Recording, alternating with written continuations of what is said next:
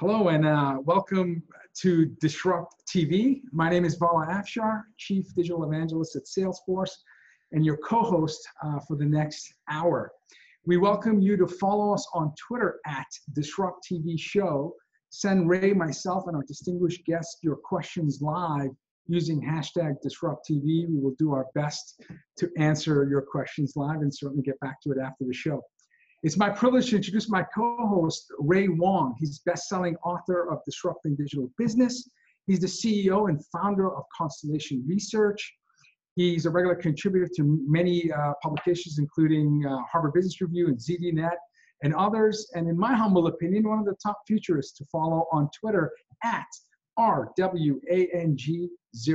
Welcome, Ray, to Disrupt TV. Hey, welcome. Happy Friday here with my co-host, Vala Afshar, the Chief Digital Evangelist of Salesforce, and more importantly, one of the top followers on CIOs and CMOs on Twitter, a publisher himself in terms of his book, and more importantly, one of the friendliest guys here to meet on Twitter and on the show. So happy Friday. But hey, we got a great list of guests this week. Who do we have? Starting with our first guest.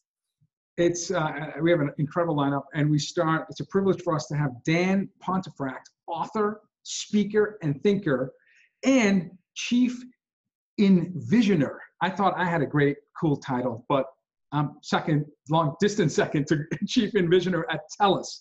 TELUS is a Canadian telecommunication company, and Dan's responsibility is he leads the Transformation Office, a future of work consulting group that helps organizations enhance their corporate culture and collaboration practices. Previously, as the Chief Learning Officer, another amazing title, Dan introduced a new leadership framework called the TELUS Leadership Philosophy that dramatically helped to increase the company's employee engagement to record levels of nearly 90%. He's an author of 3 books, and we're going to learn about his new book that just came out September 11th, I believe, Open to Think, The Purpose Effect, and Flat Army, all 3 must-read books. A renowned speaker, Dan presented at 4 different TED events, and he also writes for Forbes, Harvard Business Review, and Huffington Post. He's an adjunct professor at the University of Victoria and has garnered more than 20 industry awards throughout his career. He's an amazing follow on Twitter at DPONTEFRACT. Welcome to Enter Disrupt TV. I'm in between 2 icons. I mean, it's the happiest Friday ever. This is great. Hey, thanks a lot. Hey, I really love the narrative of your book, Open to Think. And part of it is, we're at the back of, remember The Long View with Peter Schwartz, trying to think in the long term. I'm writing a book about disrupting EBITDA and extreme EBITDA, the short-term thinking that's going on. We've lived in a world of standardized tests. You're basically saying we're losing the ability to think, right? What do you blame? Who do you blame for this, piece of where we are today and this dearth of deep thinking? Ray, where do we start? We've only got a couple minutes here, but I think we really have to look in the mirror first. We have done some weird things to ourselves, and we're not disciplined enough to stop those things that we're doing. So for example, we all love social media around this table, right? But for some reason, we are now addicted to dopamine. Yes, and the dopamine, right? Yeah. So whether you're pulling down on the slot machine of your phone or you're looking for the next red dot that says you've got 18 likes on a tweet or an Instagram post you put out there, that addiction to dopamine is causing us to be distracted from real deep thinking. Hold on. And I got to look in the mirror. Yeah, look at that. Your own 2 boom boxes right there from the Apple launch, right? So we got to look in the mirror first, I say, Ray. First, that's number 1. So you had an amazing TED Talk where you talked about a goldfish has a attention span of 9 seconds, but we humans are now at 8 seconds, which was stunning. So you talked about balancing action and reflection, looking up and out and looking down and in. And you had a guidance for us in terms of how we can, I guess, bolster our attention span muscle. And you said, dream, decide, do, and repeat. Can you expand on that principle for us? Yeah, I mean, if I could suggest that to be a hashtag for the ages, I would. Dream, decide, do, repeat. So Valo, there's what we don't do anymore. we've forgotten, at least to a degree, all of us, how to dream, when to dream, and our decisions are quite blunt, or we skip right past it because we don't believe in fact. We love opinion and hearsay, and we then jump to action. So here's my point.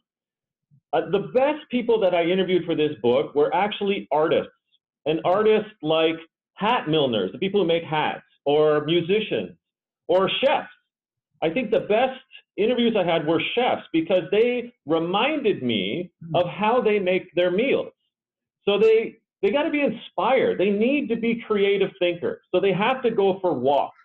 They've got to go to museums. They talk to butchers and farmers and patrons, but they're slowly building up the competence of ideas. And then they've got to come up with the meal. They're like, oh, so what pairing do I do? What budget do I have? What type of season is it? And so they're making these decisions judiciously and theoretically. But of course, we've all been to Michelin 5-star restaurants, right? They're great. Why are they great? Because in the kitchen, they're doing it based on the good creative and the good critical thinking that came beforehand. But here's the kicker. Like in our world of tech or wherever we are, things change. So in a kitchen, maybe you've got 15 people that showed up unexpectedly. They all want prime rib, but you don't have enough prime rib. What do? Maybe 5 people came in with a nut allergy and you got to shut down the kitchen. What do? Yep. You repeat. You go back to dreaming and deciding. And unfortunately, in our always on, always busy culture of freneticism, we are skipping over the dreaming and the deciding in favor of lots of doing. And that to me is frightening. As a kind of a corporate sociologist, I see corporate ADD happening everywhere. Wow. That's like my whole life in motion. By the way, I love your popcorn analogy. And I love the fact that you talk about pressures corporations put on us when they say do more with less. So there's this force that creates that sense of urgency, or the, as you said, addicted to the busyness pill, that that we have to recognize. So being mindful. Anyway, your talk was brilliant. Go ahead, Ray. Sorry. No, it was brilliant, and I think the ability and even the time to think is now a luxury. Right, we're losing that all across the board. And you mentioned something that really resonated with me, which is really being able to recapture that white space. Let's go a little bit deeper on that white space comment, because I think we don't have time to have white space. And with AI and automation, the whole idea was to give us more time to think, but I think it's actually working in the opposite direction. All this automation and technology. It is the worst dripping irony story of the ages, isn't it? The proclivity of technology to sort our woes of not having a time balance is in fact doing the exact opposite. It's madness. So I agree, Ray. Like, the white space component is where leaders need to step up. So for example, when we say do more with less, to Vala's point about my most loathed term, and my second most loathed term, by the way, is fail fast, fail often. This notion of every minute has to be calendarized in a meeting. So you look at people's schedules these days, and it's just a lot of action. It's a lot of meetings, it's lots of doing, it's lots of project completion, and you got to get everything done by yesterday. So if leaders, however, reminded themselves that some of the greatest ideas happened because we had the white space and the brainstorming and the pause, like Edison. Let's talk about Edison.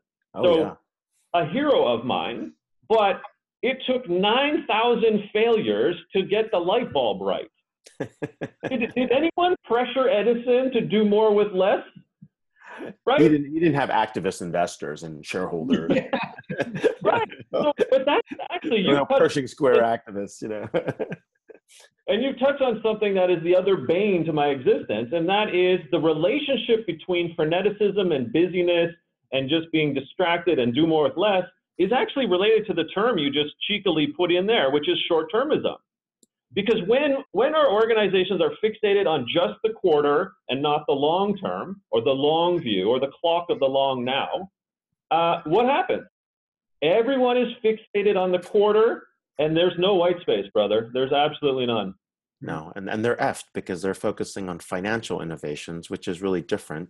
And in the life cycle of organizations, you have a mission and purpose that should withstand time. You have a team that should withstand time because of how you actually build them. You have products and offerings, and you have markets, and those are all being crushed.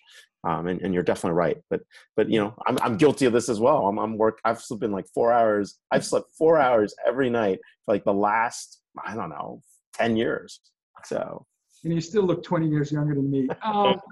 And for our audience, when Ray say F, he means failing. Failing. But you must live in this delicious paradox, Dan, because you work for an incredibly innovative company. And I have visited your innovation labs at TELUS, where you've got, like, it seems like a startup accelerator, like 300 to 400 young, vibrant, diverse group, building incredible apps, building AI capabilities into all the services and products that TELUS provides. And the velocity, the speed and direction that TELUS demonstrates to me when I'm there is one of really fast, super hyper innovative company.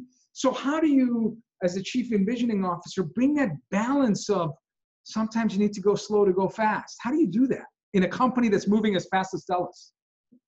Well, first of all, I'm blessed to work in an organization that about a decade ago decided to change its culture such that it could balance reflection with action. So you allude to a group called TELUS Digital. It's a hive of design thinkers that have been empowered to create the white space to build out digital solutions for our organization. And that comes from leadership, though, right? I mean, if our engagement scores weren't almost 90%, it would be because it would be 10 years ago when they were in the low 50s and leaders weren't opening their minds to what an engaged, open, slow thinking type of organization is and the behaviors and antics that go with it in order to actually get things done on time to grow revenues, to grow EBITDA and so forth. But I'll say this in sort of closing to my point, shareholder return and good profits are an outcome of the culture that we've created at TELUS. So many organizations get it bizarrely wrong. They go for shareholder return and profitability at the expense of the employee's health. And that's not the equation. That's absolutely, Ray, I was there at like 6 p.m. and it was like the stock trading floor. And I'm like, why is it so active at 6 p.m.? You know, it felt like they all wanted to be there. And it was refreshing. It was really cool. I was with Sean Mandel as well. I was like, I was visiting that war room with all the design thinking, the 3 different camps he's got up there, right? He just brought in bagels. I mean, it was just crazy. I mean, people were so intense, right? And it looked like they had the time to actually think out an idea, debate it, argue it, get deep into the meat of it, come back, research it. Right, but it was nice. I haven't seen that in a long time. So, and Sean and that TELUS Digital team are the embodiment, the epitome of 50,000 people across this organization. So I have the privilege of being a team member within this organization that allows that to occur. After having left the chief learning officer role 5 years ago, I started this outfit to help other organizations that are clients and customers of TELUS to, quote, see the light. So, I mean, I'm just in a perfect situation. Well done. No, that's awesome. So you've got some learnings. You've been studying this for a while. I mean, look, you know, we've all been trying to solve these big problems about how to get change to work, how to get that, you know, how to get the teams motivated, engaged. So how can we actually optimize our thinking to be more creative, more efficient, more effective? Like, what are some things that people are doing? A couple come to mind, first of all, and I think we've touched on this, but very distinctly, it's time. If we're not in control of our time, i.e. we're not taking back our time to build in creative thinking moments, to build in decision-making moments, and if we're just always doing, we will never get more creative or better with our decision-making. And leaders, ultimately, in my opinion, guys, they have a fiduciary responsibility to their team members to help them see the light of how important time is. It is our number one resource and asset in an organization. Number 2 would be focus. So I touched on the dopamine addiction, right? Like, think about whatever you use, like Mozilla, IE, Chrome, I don't care. It's defaulted these days on your laptop to like these notifications popping in all over your screen, right? Yeah. And so you're like trying to do, quote, deep work. Maybe it's PowerPoint or Google Doc or something, right? And you're doing, but you're thinking at the same moment about what decision should I do with this report, da, da, da. But then you're like, boom, boom, boom, boom, boom. Like you're getting hammered. So if you're not in charge of your focus as well, you're never going to be able to do really good doing. And that's where some of our work suffers as well. So if I could just give 2 top real simple tips, take control of your time, win back your time, as I say, and win back your focus. You know what? That makes a lot of sense. And then the other thing is like that damn Wi-Fi on planes, that destroyed everything. That used to be the time I actually got all my work done. Now I'm just responding to emails. You're completely right. Notifications, workflow, Well, everything. I'm like, okay, well, yeah, Ray, but you're looking in the mirror now and saying, just because it's there doesn't mean I need to pay the $12 or whatever it is with oh no, I bought the GoGo. subscription. I bought the subscription. That's even worse. Well, I'm actually happy when it doesn't work sometimes because I can catch up on movies. But anyway, that's a whole other, that's a part of creativity for me is kind of stepping away from work a bit. Can you give us some example success stories where, you know, a team or a company stepped back a little bit and it led to some great creative thinking? Well, I mean, your organization did a pretty good job at that, Bala, right? I mean, under Benioff, right? I mean, somewhat obviously, they were in that very fast-paced garage mentality when it first came up. And then what Mark did in the team, right, as the story goes, they sort of had to take a step back and say, well, if we do want to grow, what's our culture going to look like? Right. So not to blow smoke up Salesforce's butt here, but they have actually been one of the great high-tech examples of stepping back and saying, what are we doing? I would argue if you go back to the idea of who do you emulate, honestly, I go back to a musician. Like, why are they so cool, like, if you will? Well, it really begs the question, what are they doing to get to a concert? Like, what steps have they taken? Well, they need music, but how do they get to the music? Well, they need lyrics, how do they get to the lyrics? It's all a process of that dream, decide, do, repeat. So, you know, you guys have heroes. My heroes I look to are those artists, those musicians, those chefs. And the people that have always been doing this are those individuals. And we should pay homage to the hat milliners, the people who create hats in the old-fashioned way. Why? Well, those are my heroes. Those are the examples to look to in our frenetic corporate ADD space that have said to us all along, well, I got into the art because I know the importance of creative and critical thinking first. And I'm not just going to live in a world of doing. So if more of us in the high-tech, telecom, business, CPG world were to look up to artists, I think we'd be in a much better place society-wise. That's awesome. By the way, you were sporting a killer hat on your TED Talk. So, and well, I have to cover up the bald head. See, that's the problem. And Ray, you and I need to get the dream. Come on, remind me again. Dream, decide, repeat. Exactly. We got to get that. We got to get that trending on Twitter. So we definitely have to do that. And, yeah. Hey, so real quick, just one last thing. I mean, when we think about, you know, not just this time to think, and how do you get this codified in the culture, right? Because in a culture of performance reviews, like, did you think long enough? It's definitely not one of the questions you get in a performance review. So. Right. Okay. So let's look at a couple examples here. So both of them kind of in the valley. What did Theranos do wrong?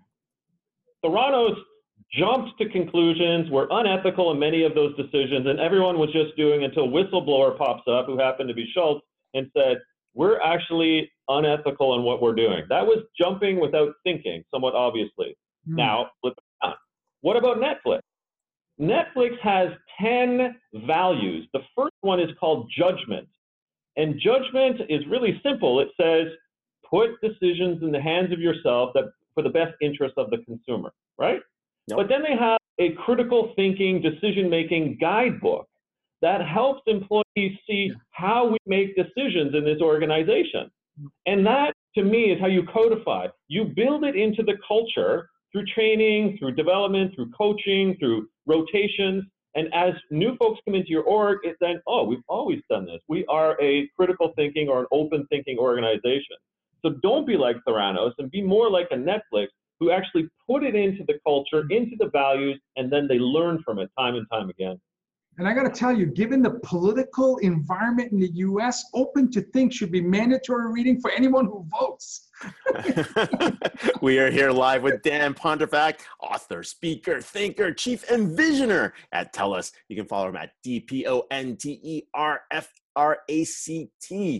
And thank you so much for being on the show. Get his new book, Open to Think, available on Amazon and where books are sold. So, hey, thanks a lot for being on the show. Thank you, boys. Love it. Take care. Ciao. Thank you. Happy Friday, man. You crushed it. Crushed it. He's going to have fun GTA today. Hey, so this is good, right? We got to get time to think. You and I are like busy, so busy all the time. Not even sure. Like I'm literally blocking on my calendar now, time to think. Let's talk about people who do think. Even the fact that you fly 1 million miles a year, I would think you'd have plenty of time to think. And you know what? Investors need time to think. And we're going to have an opportunity to learn from Kara Egan, Senior Associate at Emergence Capital. Kara loves the uncertainty and challenge of bringing new companies and products to life. She brings over 10 years of experience growing tech startups as both investor and operator. Kara actively involved with Emergence Portfolio and is a board observer at Upkeep, Top Hat, Zinc. Her expertise in the B2B product and partner marketing from seed stage companies through to IPO. Kara joined Zendex prior to going public to help the company expand upmarket from SMB to mid-market to enterprise company. She was a founding associate of 406 Ventures. At 406, Kara played an integral role in launching the firm, raising $170 million fund and driving initial investment in SaaS, health, IT, and security companies. An extraordinary person. Please follow Kara on Twitter at KARA_EGAN. Welcome, Kara, to Disrupt TV. Hi. Thank you so much for having me. Our pleasure. Happy Friday. Thanks for being here. Yeah. So you're like kind of a deep thinker. And I was looking at your report here on empowering the deskless workforce with technology. And think about it, like, yeah, I'm on the road all the time. I do feel like a deskless workforce, right? Mm-hmm. So what do you mean by deskless workforce for people that are getting up to speed on this? And really talking about how technology is changing and really enabling these group of workers to be super effective. Yeah, absolutely. And I loved listening to Dan talk. And one of the things we try to do at Emergence is really have investment themes and really think about where the world is going and what's that going to look like. And what's interesting when you mention yourself, this theme, initially we used to call it mobile. And what we ended up getting was actually a lot of mobile optimized desk software, right? Oh, so software for people like you who mostly maybe sit at a desk. And really we want to actually empower the deskless workforce. So this year was kind of the first year that we changed that language. And really what we're trying to talk about is the 80% of the workforce that doesn't sit behind a desk. And so that is like categories that you would normally think of, like manufacturing, tech, transportation, retail, hospitality, construction, agriculture, but it also includes things like healthcare and education as well. So mobile is not about a device. It's about doing things in motion. It's about the in-between time. You're taking it away from that physical object. Exactly. And that's what we're seeing. We're seeing that there's a lot more technology now. It's not just about tablets, and tablets and mobile phones have definitely helped with that. But some of like the really cool stuff that we're seeing, you know, in agriculture, there's companies like Ceres Imaging that uses drones or crop dusters to kind of look across a farm and see where there might be water stress and help farmers more optimize their irrigation systems. Or like another cool company that's in our portfolio is called Drishti.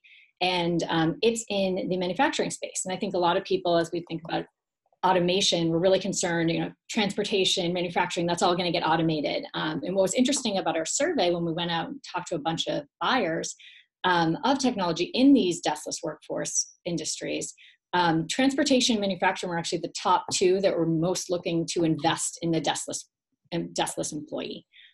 Overall, we found that 82% of respondents planned on increasing their investment.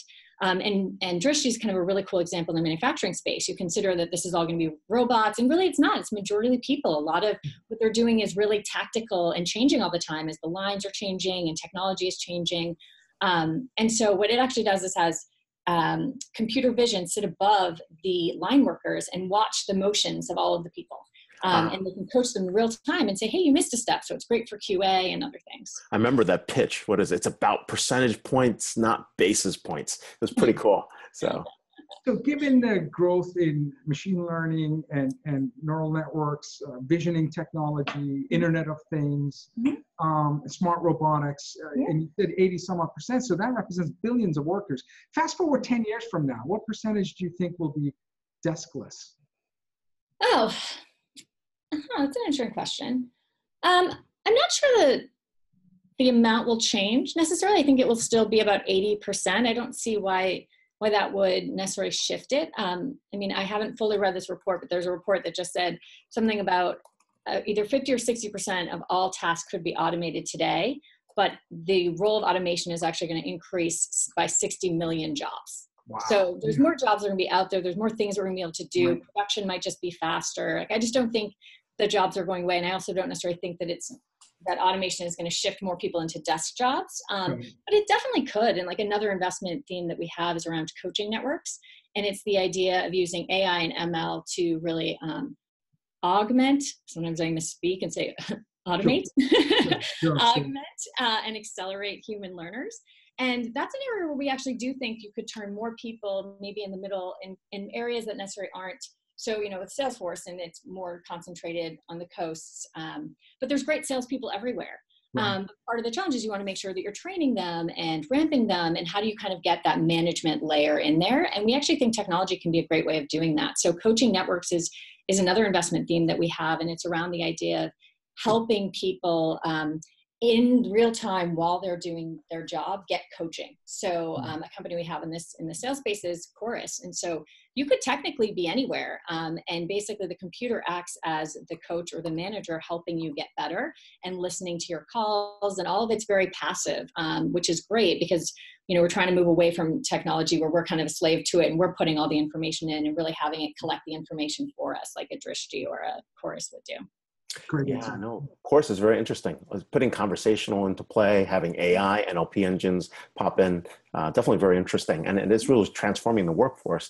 Do you have investment theses that also look at aging workforce and that replacement problem that advanced economies actually have to work on? Yeah, we don't have a specific investment theme around it. But I mean, obviously, I think a big part of technology adoption that you're also seeing in the deskless workforce is being driven by this changing population. So, the millennial workforce or under is greater than 50% of that workforce right now. And they are used to adopting technology. They're used to having technology. If they don't have it, they kind of think that their company is dated. Actually, as part of our deskless workforce survey, we actually surveyed some end users. And we actually found some interesting stats there too, which was that the majority of them actually use more technology outside of their work than they do inside their work. And I think, I can pull up the exact number, but 43% of them have actually recommended technology to their employer. So they're actually kind of pushing technology into these industries that you haven't typically seen it. Interestingly though, about the aging population, we looked at this obviously at a demographic level. So we thought that maybe we would see this trend a little bit higher when it was the younger employees. But actually the older ones felt that they were tech savvy as well. So I think that there's just kind of an assumption we have about this workforce, and really because technology is really everywhere in the home and in their other lives, like they're actually pretty savvy, and we kind of are making assumptions that are probably incorrect. No, and one of our analysts, Alan Leposki, talks about this all the time in employee experience, right? It's 5 generations of digital workers, but it's not by age, right? It's how well you understand the technology and how likely you use it that creates digital proficiency. And in this deskless workforce, it's been ignored by the venture community. Why? Great question. I don't have the perfect answer for it, but I actually do think a bit of it comes from kind of a little bit of the diversity problem we have out here. You see VC really kind of on the coast, on the East Coast or the West Coast, and that tends to be technological hubs, financial hubs, healthcare. And so we tend to be almost like disconnected from this workforce a bit. I think we saw it a little bit in the election this year, just kind of understanding really what drives the American workforce. And so I think there's a bit of that. We're starting, obviously, to expand that. Part of this report that we did was to kind of say, hey, look, the buyers are here, the users are ready, like, come on, industry, let's kind of bridge the gap. So hopefully there'll be more investment. I mean, I came from a private product marketing background. And I mean, you know that you really have to get into the hearts and the minds and the daily lives of your users. And I think as VCs, sometimes we tend to think about, well, would I use that? And that's not necessarily a good proxy, because the VC industry is a pretty small industry. I don't think we should really be the buyers of most things. We want to go after much, much bigger markets. So I think we're seeing some good stuff. I mean, we're seeing different VCs in the middle, other parts of the country. There is Drive in the Midwest. Kauffman Foundation is doing a lot to kind of encourage more VCs in different parts of the country. And then we have a company that we're closely with called High Alpha, and they're in Indianapolis. And what they try to do is really work closely with companies inside or in their area, and kind of partner with them to think about what solutions would help them, would help their workforce, and kind of bring the technology piece, right? I think we have a lot of people that are kind of founder problem fit. And that doesn't necessarily work in an industry of maybe manufacturing or agriculture or hospitality, where there might not be as many engineers there, right? And so what High Alpha does is really kind of couple ideas with the technologists who can bring it to life. And it's been really cool to see some of the ideas that have come out of their venture incubator. True. And Brad Kuhl and Lightbank, and I think a whole bunch, Hyde Park Ventures as well out in the Midwest. There's a couple out there. Yeah. A couple of World Economic Reports just referencing to some of your insights. Yeah, I think last week they predicted that 50% of work tasks can be automated or will be automated by 2025. They also noted by next year, a third of the human population will be 18 years or younger. So the Gen Z, I'm speaking Canadian now since Dan. So they expect a different experience. And in fact, your research pointed to the main driver for buying technology, not surprisingly, was productivity, but the second was employee experience. Mm-hmm. And I can think about, college graduates joining the workforce and mobile and social, and they want they have a whole different set of expectations, perhaps. Can you talk a little bit about the employee experience and the user experience driving the tech investment thesis? Yeah, I mean, absolutely. I think we saw this before with the consumerization of IT, but you're definitely seeing it in these more deskless workforce as well, right? And also because the mobile phone, I mean, I think the mobile phone is probably one of the biggest drivers of that. Like, everyone has technology and they actually have it right there with them. I think one of the one challenges we've actually kind of seen a little bit with that is, depending on the industry, they actually don't want to pay for a phone for everybody. So even though the phone is there and it would help them do their job, yeah, exactly. Maybe you could help them out, send them a few. Buy a phone. Ray has a museum of phones, yes. But I mean, I think employees want to feel empowered. They want to work in modern workplaces. And what's also interesting about the deskless workforce is actually there's a lot of turnover here. And so I think keeping employees is really important. So, I mean, in retail and hospitality, I think the turnover sometimes can be, and even manufacturing at times, can be almost 100%, right? And over the course of a year. And so you really want to be mindful about kind of how do you retain, but also how do you develop employees?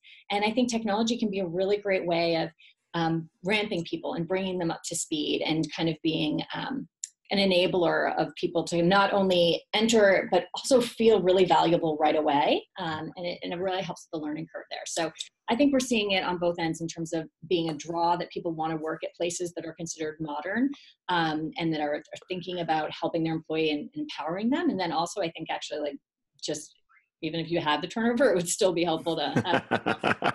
Well, let's tie that back to D&I. D&I, diversity and inclusion, one of the hottest topics in boardrooms today. Definitely one of the topics we're covering at talking about boards and board diversity at Constellations Connected Enterprise event. It's our conference in October. Let's talk about this and really importance of diversity in helping identify and solve these problems. We always talk about diversity of disciplines as well, as long with diversity of, in the traditional sense. But how does this help people actually think about innovation? What are the trends that are happening here in the Valley? Hopefully we've got some good trends, who knows, compared to what's going on in the rest of the world. So. Yeah. So, yeah, I mean, I think we're seeing more and more, I think, the importance of diversity everywhere, right? And just as I mentioned, in terms of making sure that we're investing in technology that supports other groups and populations that we might not be thinking about. I also think we're seeing in the venture industry that there is kind of a change where people want to make sure that they're incorporating different viewpoints and different ideas. And I think that that's absolutely critical. It's critical to help kind of spur innovation. I mean, if you look at a lot of the studies around kind of, I mean, I spend a lot of time on the gender issue, but it also is reflected in underrepresented minorities as well.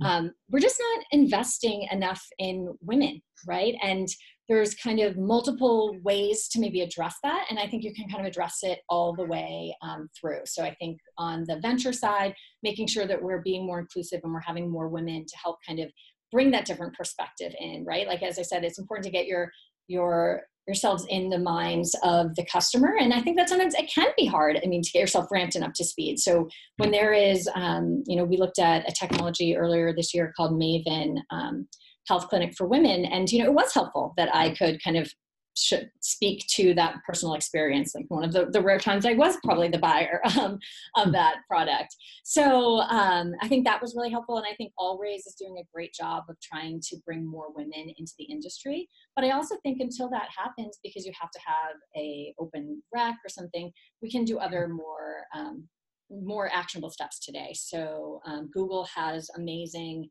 unconscious bias training that's available to everybody. And so we here watched it and kind of had a better dialogue kind of where unconscious bias might creep in when making investments.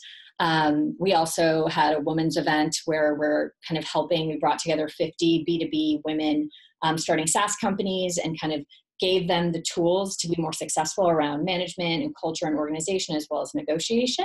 And that was a great opportunity for us also just to kind of step back and look at, if we want to invest in more women, how do we look at our own pipeline? Right. And we had reached out to a bunch of people to say, hey, give us wonderful, talented women. And some people in our pipeline didn't have anyone to recommend. And the people that actually had a lot more people to recommend tended to be more diverse. And so it was just kind of a nice moment for all of us to kind of stop and look at how we might want to think about our own pipeline and how we would build that. And then third, I think as VC investors, we have a lot of responsibility. We're shaping the future workforce of the world, and kind of taking that responsibility seriously and saying, as you mentioned on the board, like, how do we have women on the boards of these companies? Are we hiring and promoting women at the same rate? Are we addressing the wage gap? And I think that investors have an opportunity to kind of really help encourage that and say it is important and it's okay to take some time to think about that, back to like the time to think, right? It's like we're all trying to do, and maybe it's good for us to kind of be like, hey, we're the ones who are doing the thinking for you. But it's important to make sure that you have diversity in your workforce. I think when I was visiting Vala in Boston, I think we both woke up and said, holy crap, we're in charge now. How did that happen, right? We used to be like working for people, doing stuff. We're in charge now. I mean, it's crazy. Great shout outs to Catherine at Maven. They're doing some great stuff. So. Yeah, she's awesome. She is awesome. You've been a strong advocate of growing a number of women in the startup workforce, and you're very specific about look at your hiring practice, make sure you're getting women across all types of roles in the company. You talked about salaries and being conscious of the pay gap. And you also talked about promotions where women are promoted slower than men. So you should track the career path and be mindful of the pay gap, the promotion rate, and so on and so forth. So as let's say a startup founder, a part of maybe a portfolio company, I come to you and say, Kara, give me one piece of advice so that I can be successful championing gender diversity, equality. Like, what should I be thinking about? And what's the one factor that's limiting the number of women in the startup workforce? Or is it one thing? Maybe it's not one thing. Maybe it's the 4, 5, 6 things you mentioned. Honestly, I would say, again, I can't encourage that Google unbiased training enough. I just think it helps set this framework, and it does encourage you to measure something. And if you're not measuring something, you don't kind of know what you're trying to improve. And so it's not always going to be easy. It's not going to be black and white in terms of pay gap and all that stuff. But as long as you start to think about it, I think that that's kind of the first right step. And one of the things that we're trying to do here at Emergence is like, we understand that time and money are the scarcest resources for an entrepreneur. And there's I understand how, like, when you're trying to hire for that role and someone recommends somebody, that's a better connection and you go with it. But that's kind of how we end up down this path, because the people around you maybe aren't as diverse, and therefore who they're recommending aren't. And so one of the things we're working on here, we have a great new head of talent named Tammy Han. It's kind of saying, hey, like, how about we take on that responsibility? How about we go and make sure we find you the most incredibly diverse talent, and we'll bring that to you. So we understand, like, we'll be the ones who kind of take that on, because we're passionate and we care, and we have this incredible network, and we're constantly broadening it. And so we're going to try to do our best to kind of make that easier, because I understand how this all happens. There's also technology to help you. We have a company, Textio, that's incredible, as well as Blendor does a great job with this. So you can kind of leverage technology as well. Wow, this is great. We can't get enough. Honestly, we could have devoted an hour to this topic. So, but if you're free, we'll send an open invite to our conference. It's the 22nd to 25th. It's in Half Moon Bay. It's Awesome. our customer event. We definitely got a panel on boards, and we're talking about technology and technology diversity on boards. The fact that boards don't have an opening, there's definitely a spot there to talk. But love to have you there. Awesome. Open invite. Cool. We are following Kara Egan, investor in Emergence Capital. More importantly, you can follow her at Kara_Egan and some of the cool investments she's making, some of the cool topics around the deskless workforce and what's going on with diversity and inclusion in the Valley. Thanks for being on the show, and happy Friday. So, yeah, same to you. Thank you guys so much. This was wonderful. You're terrific. Thank you so much. Time to think, man. We're going to need lots of time to think after this show. Holy crap. And we still haven't gotten to our next two guests. Yeah, exactly. This is why, this is our favorite hour of the week, because we get to meet with extraordinary people. And get ready. This is the cleanup hitter spot. This is where you come in and hit a grand slam, Marcy and David. So no pressure. But let me start with the introductions, and I'll do both introductions, and we'll jump into the discussion. We welcome Marcy Harris, CEO and co-founder of PopVox, a platform for legislative information, civic engagement, and tools for policymakers. Marcy is a former congressional staffer and lawyer. She said that her first startup was a town where she led Jackson, Tennessee rebuilding effort following a 2003 tornado. In 2018, she led the People-Centered Internet's work on digital Puerto Rico policy recommendations for the island's recovery plan. She serves on the board of PCI.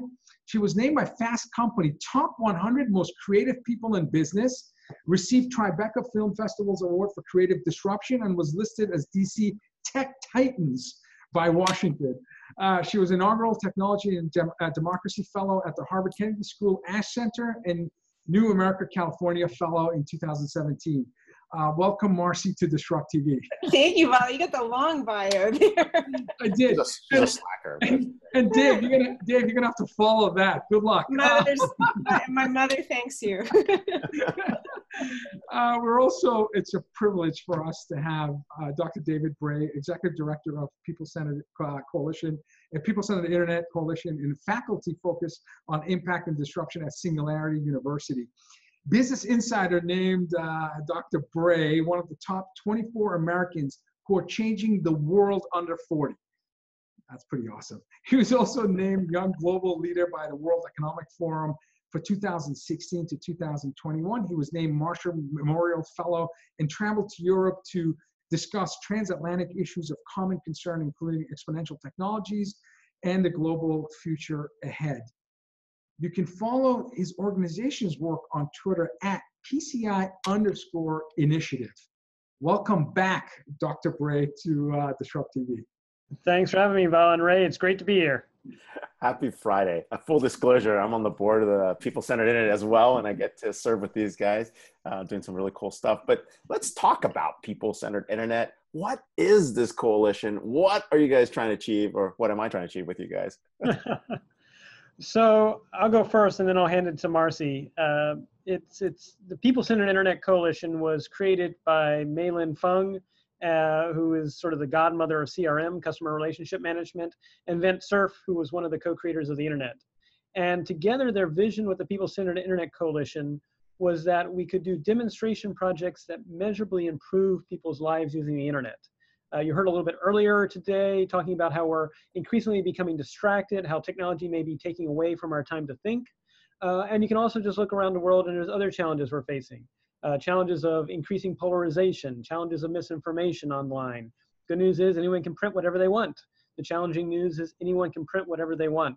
And so there's all these third order and fourth order social effects of the technology on communities and societies, that really what we want to do is try to bring people together and espouse what Doug Engelbart 50 years ago, when he gave the Mother of All demos at DARPA, sort of saw with the internet, which was it could bring together different groups of people to collaborate and coexist as opposed to pulling us apart. And so that's really what we seek to do with the people-centered internet. Wow. So you and Marcy just go after relatively simple problems to solve and address. Marcy, do you want to say a little bit about what you do with Puerto Rico and the challenges there? You want to talk a little bit about that? Amazing. Sure, sure. It's as Ray said, it's really a network. So People-Centered Internet is, of course, founded by Maylin and Vint and led ably by David. But what brought me in and made me so interested is this the amazing founders, but also the extensive network around the world of people who are working on important problems and have this very strong sense of responsibility and concern and optimism, but tempered with some reflection about tech's role in the world and the big discussions that we need to be having now. As David mentioned, we worked a bit on recommendations as Puerto Rico was pulling together its recovery plan, which it submitted to Congress. And of course, that involved, there were many teams working on many pieces of the recovery plan, transportation, education, et cetera. Our specific recommendations fell under the umbrella of Digital Puerto Rico. So that combined recommendations about innovation, technical education, but also transparency in governing, civic participation, digital identity. And all of those recommendations you can see they went through quite a process, including consideration by the governor. So he was the one who ultimately approved and put out the recommendations. We just provided suggestions. But really being able to tap into that wider PCI network as we were thinking about these big questions, that was the value that PCI brought, was just the collective knowledge of so many folks around the globe. And it's important for our audience to reflect on the fact that 1 in 2 people on Earth don't have access to the internet. So, it's critically important for us maybe at this juncture to think about putting humanity at the center of the internet, knowing that there's a whole, there's 3.5 billion plus, maybe even more, that are yet to experience the impact of the internet. So what are PCI's thoughts and initiatives around increasing connectivity to the other half?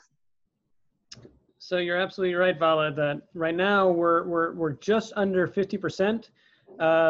Estimates are that by March of next year, 2019, we'll hit the tipping point where now half of the humans on the planet have the internet. Wow. What's even more interesting is statistics are that in another 4 to 5 years, we'll get that up to being 85% while the human population continues to grow. Wow. So we're talking about anywhere between 2.5, 3 billion people coming online in the next 4 to 5 years, which is a massive wave.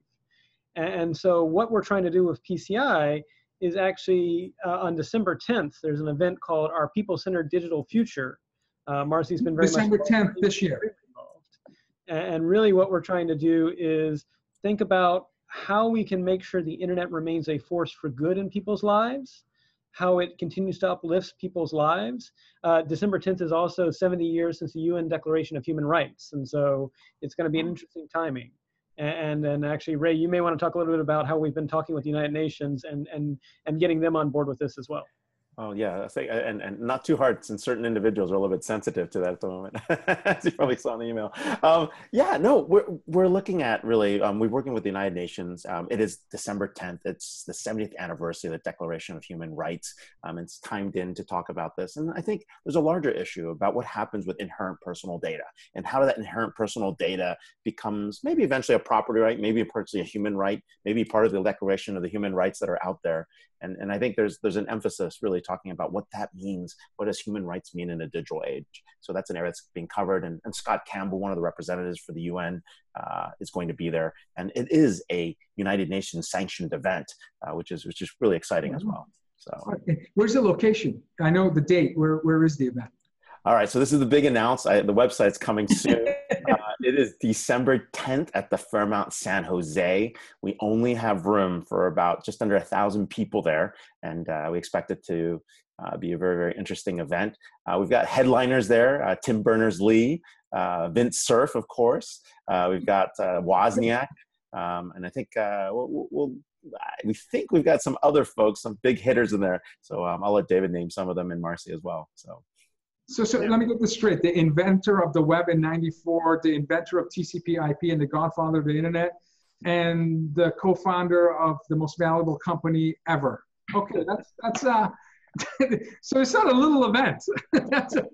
And we have Dame Wendy Hall, who did a lot of work with the internet. We have the folks from the ITU. So it really is going to be a star-studded cast. And as Ray mentioned, we can probably debate as to what human rights should look like in the 21st century.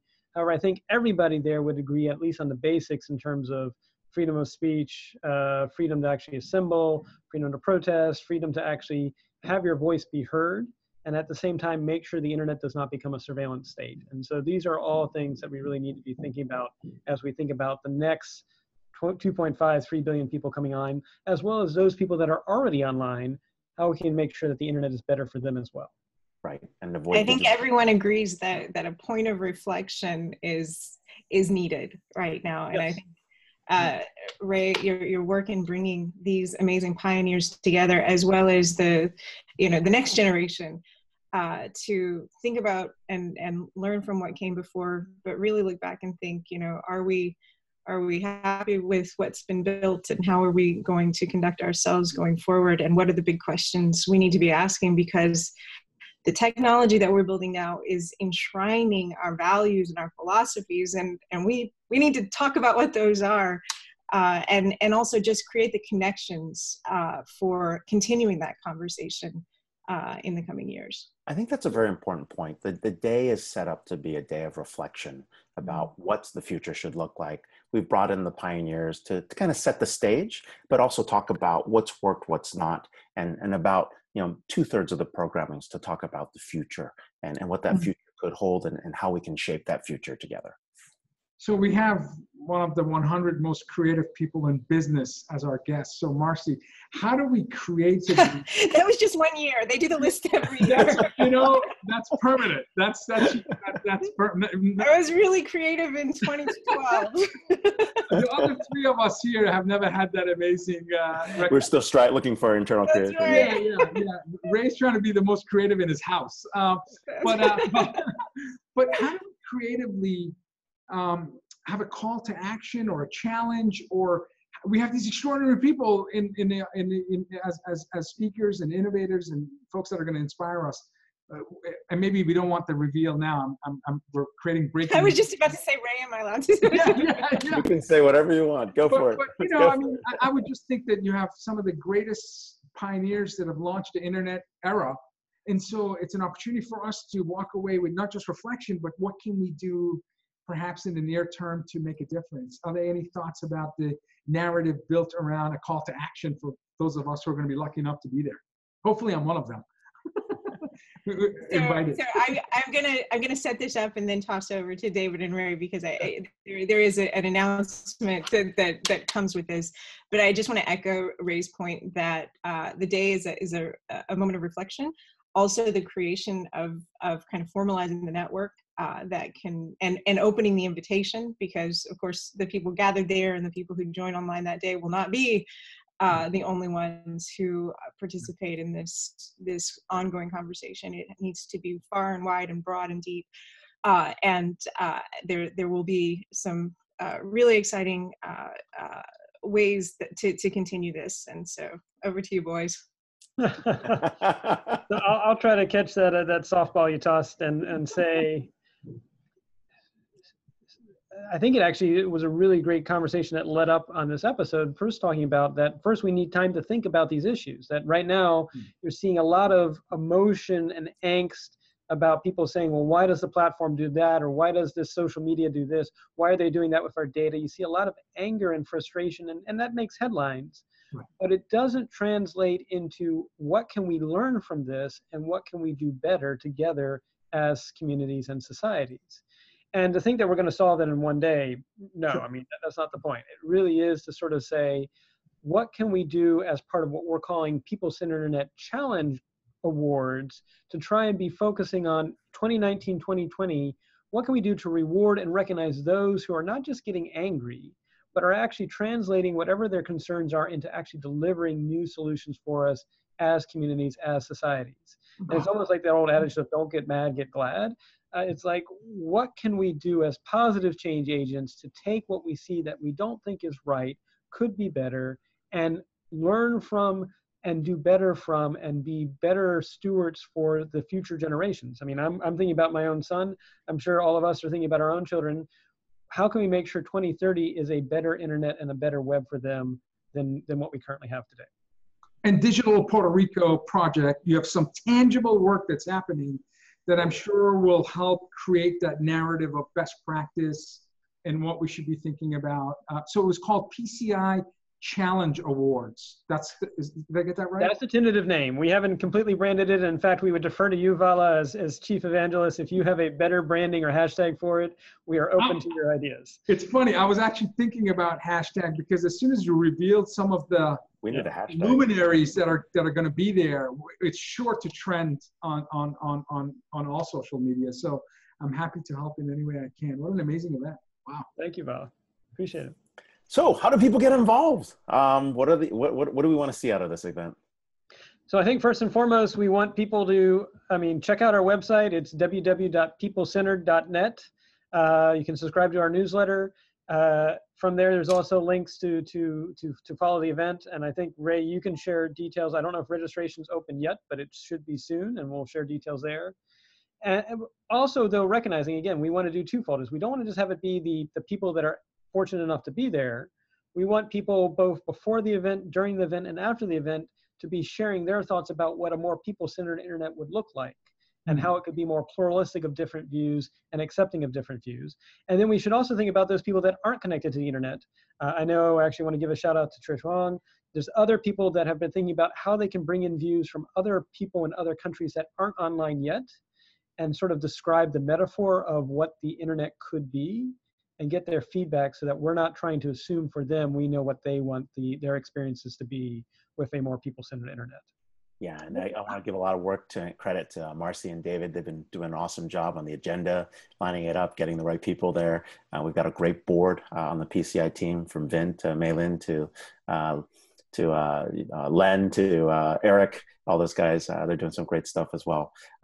To get involved, I think right now we are looking for great sponsors, people who do believe in what that future of the internet could be and really want to be part of that discussion and dialogue.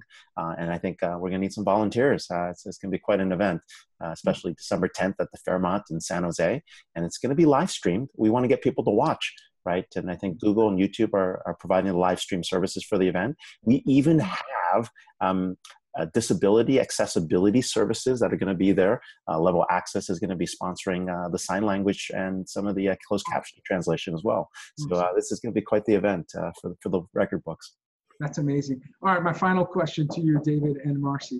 I would have severe imposter syndrome working with Vint Cerf or CRM of the godmother of CRM and the godfather of internet. Tell us what it feels like, or some experiences that you have working with two icons. Like how it must be pretty cool. Marcy, do you want to go first? It's fabulous. They're both so down to earth and accessible. But I remember maybe like the first or second week that we were all collaborating, and Vint wrote back something on an email that was very, very casual. And my first inclination was just to send back a thumbs up. And I thought, oh my gosh, I'm sending an emoticon to the guy who did it. Is that allowed? Well, that is not allowed, but I'm like, I can't imagine doing that, but you guys are close. So that's pretty awesome. Wow, that's so. I would amplify what Marcy says. I mean, very down to earth. Vint loves his puns, and so you'll occasionally get a pun in one of his emails that just makes you laugh. And at the same time, too, when we meet in person, Vint loves his three-piece suits.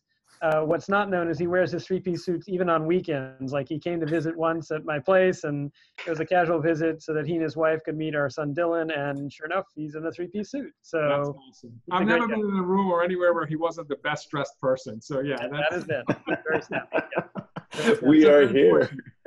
We are here live with David Bray, Marcy Harris, all on the boards of People-Centered Internet. Marcy Harris is the CEO and co-founder of PopVox. I don't know. Do you have a Twitter handle, Marcy? Yeah, so I'm at Marcy Dale, Marcidale. Oh, cool. Very cool. We see it on the screen as well. And David has given up on Twitter, so we'll leave it at that. No, but you can find him on PCI. The PCI. Time to think. Time to think. It's true. I'm being bombarded. I probably have 300 emails I haven't hit, and I've totally ignored LinkedIn and Twitter, and I don't know what else. Like I've got like messages off the wazoo. But hey, David, Marcy, thank you so much for being on the show. Happy Friday, and here's to the wonderful December 10th event ahead of us. Thank you both. Thank you, Bala. Look forward to seeing you soon. Thank you. Bye. December 10th. It is now official. We have now talked about it. This is the event we've been talking about. Some really awesome guests. Watch for this. We had some little sneak peeks into it. And more importantly, it is coming up fast. So next week is a special week for you, Vala. What are we doing next week? I mean, what do people do on that week? Actually, there's a lot of events that week, but one of them that's near and dear to your heart is almost 3,000 sessions, hosting 171,000 registered attendees at Dreamforce in San Francisco. I look forward to seeing you, Ray, and all the folks that we are connected with and we admire. So we will not have a show next week because, both of us are, it's conference season, and certainly next week is going to be busy for both of us. But we will return October 5th. So we will be back in 2 weeks, episode 124, and we're going to have Dr. Dalip Rao, professor and former venture capital and author of Nothing Ventured, Everything Gains. We'll have Kim Christford, author and managing director of Deloitte Greenhouse Experience Team. The book is called Business Chemistry, Practical Magic for Crafting Powerful Work Relationships. And we will have one of our favorite return guests, Ron Miller, enterprise reporter at TechCrunch. So off next week, back in a big way on October 5th. And we have a number of shows for the rest of the Fridays in 2018. And we'll be live streaming. I know I'll be live streaming at the Constellation Connect conference at Half Moon Bay Ritz-Carlton, 300-400 of the brightest business leaders in the world. And of course, December 10th, my goodness, it's a must watch event. So it's going to be amazing. Well, hey, if it's Friday, it's Disrupt TV. Thank you, everybody. And we'll see you October 5th. See you, everyone.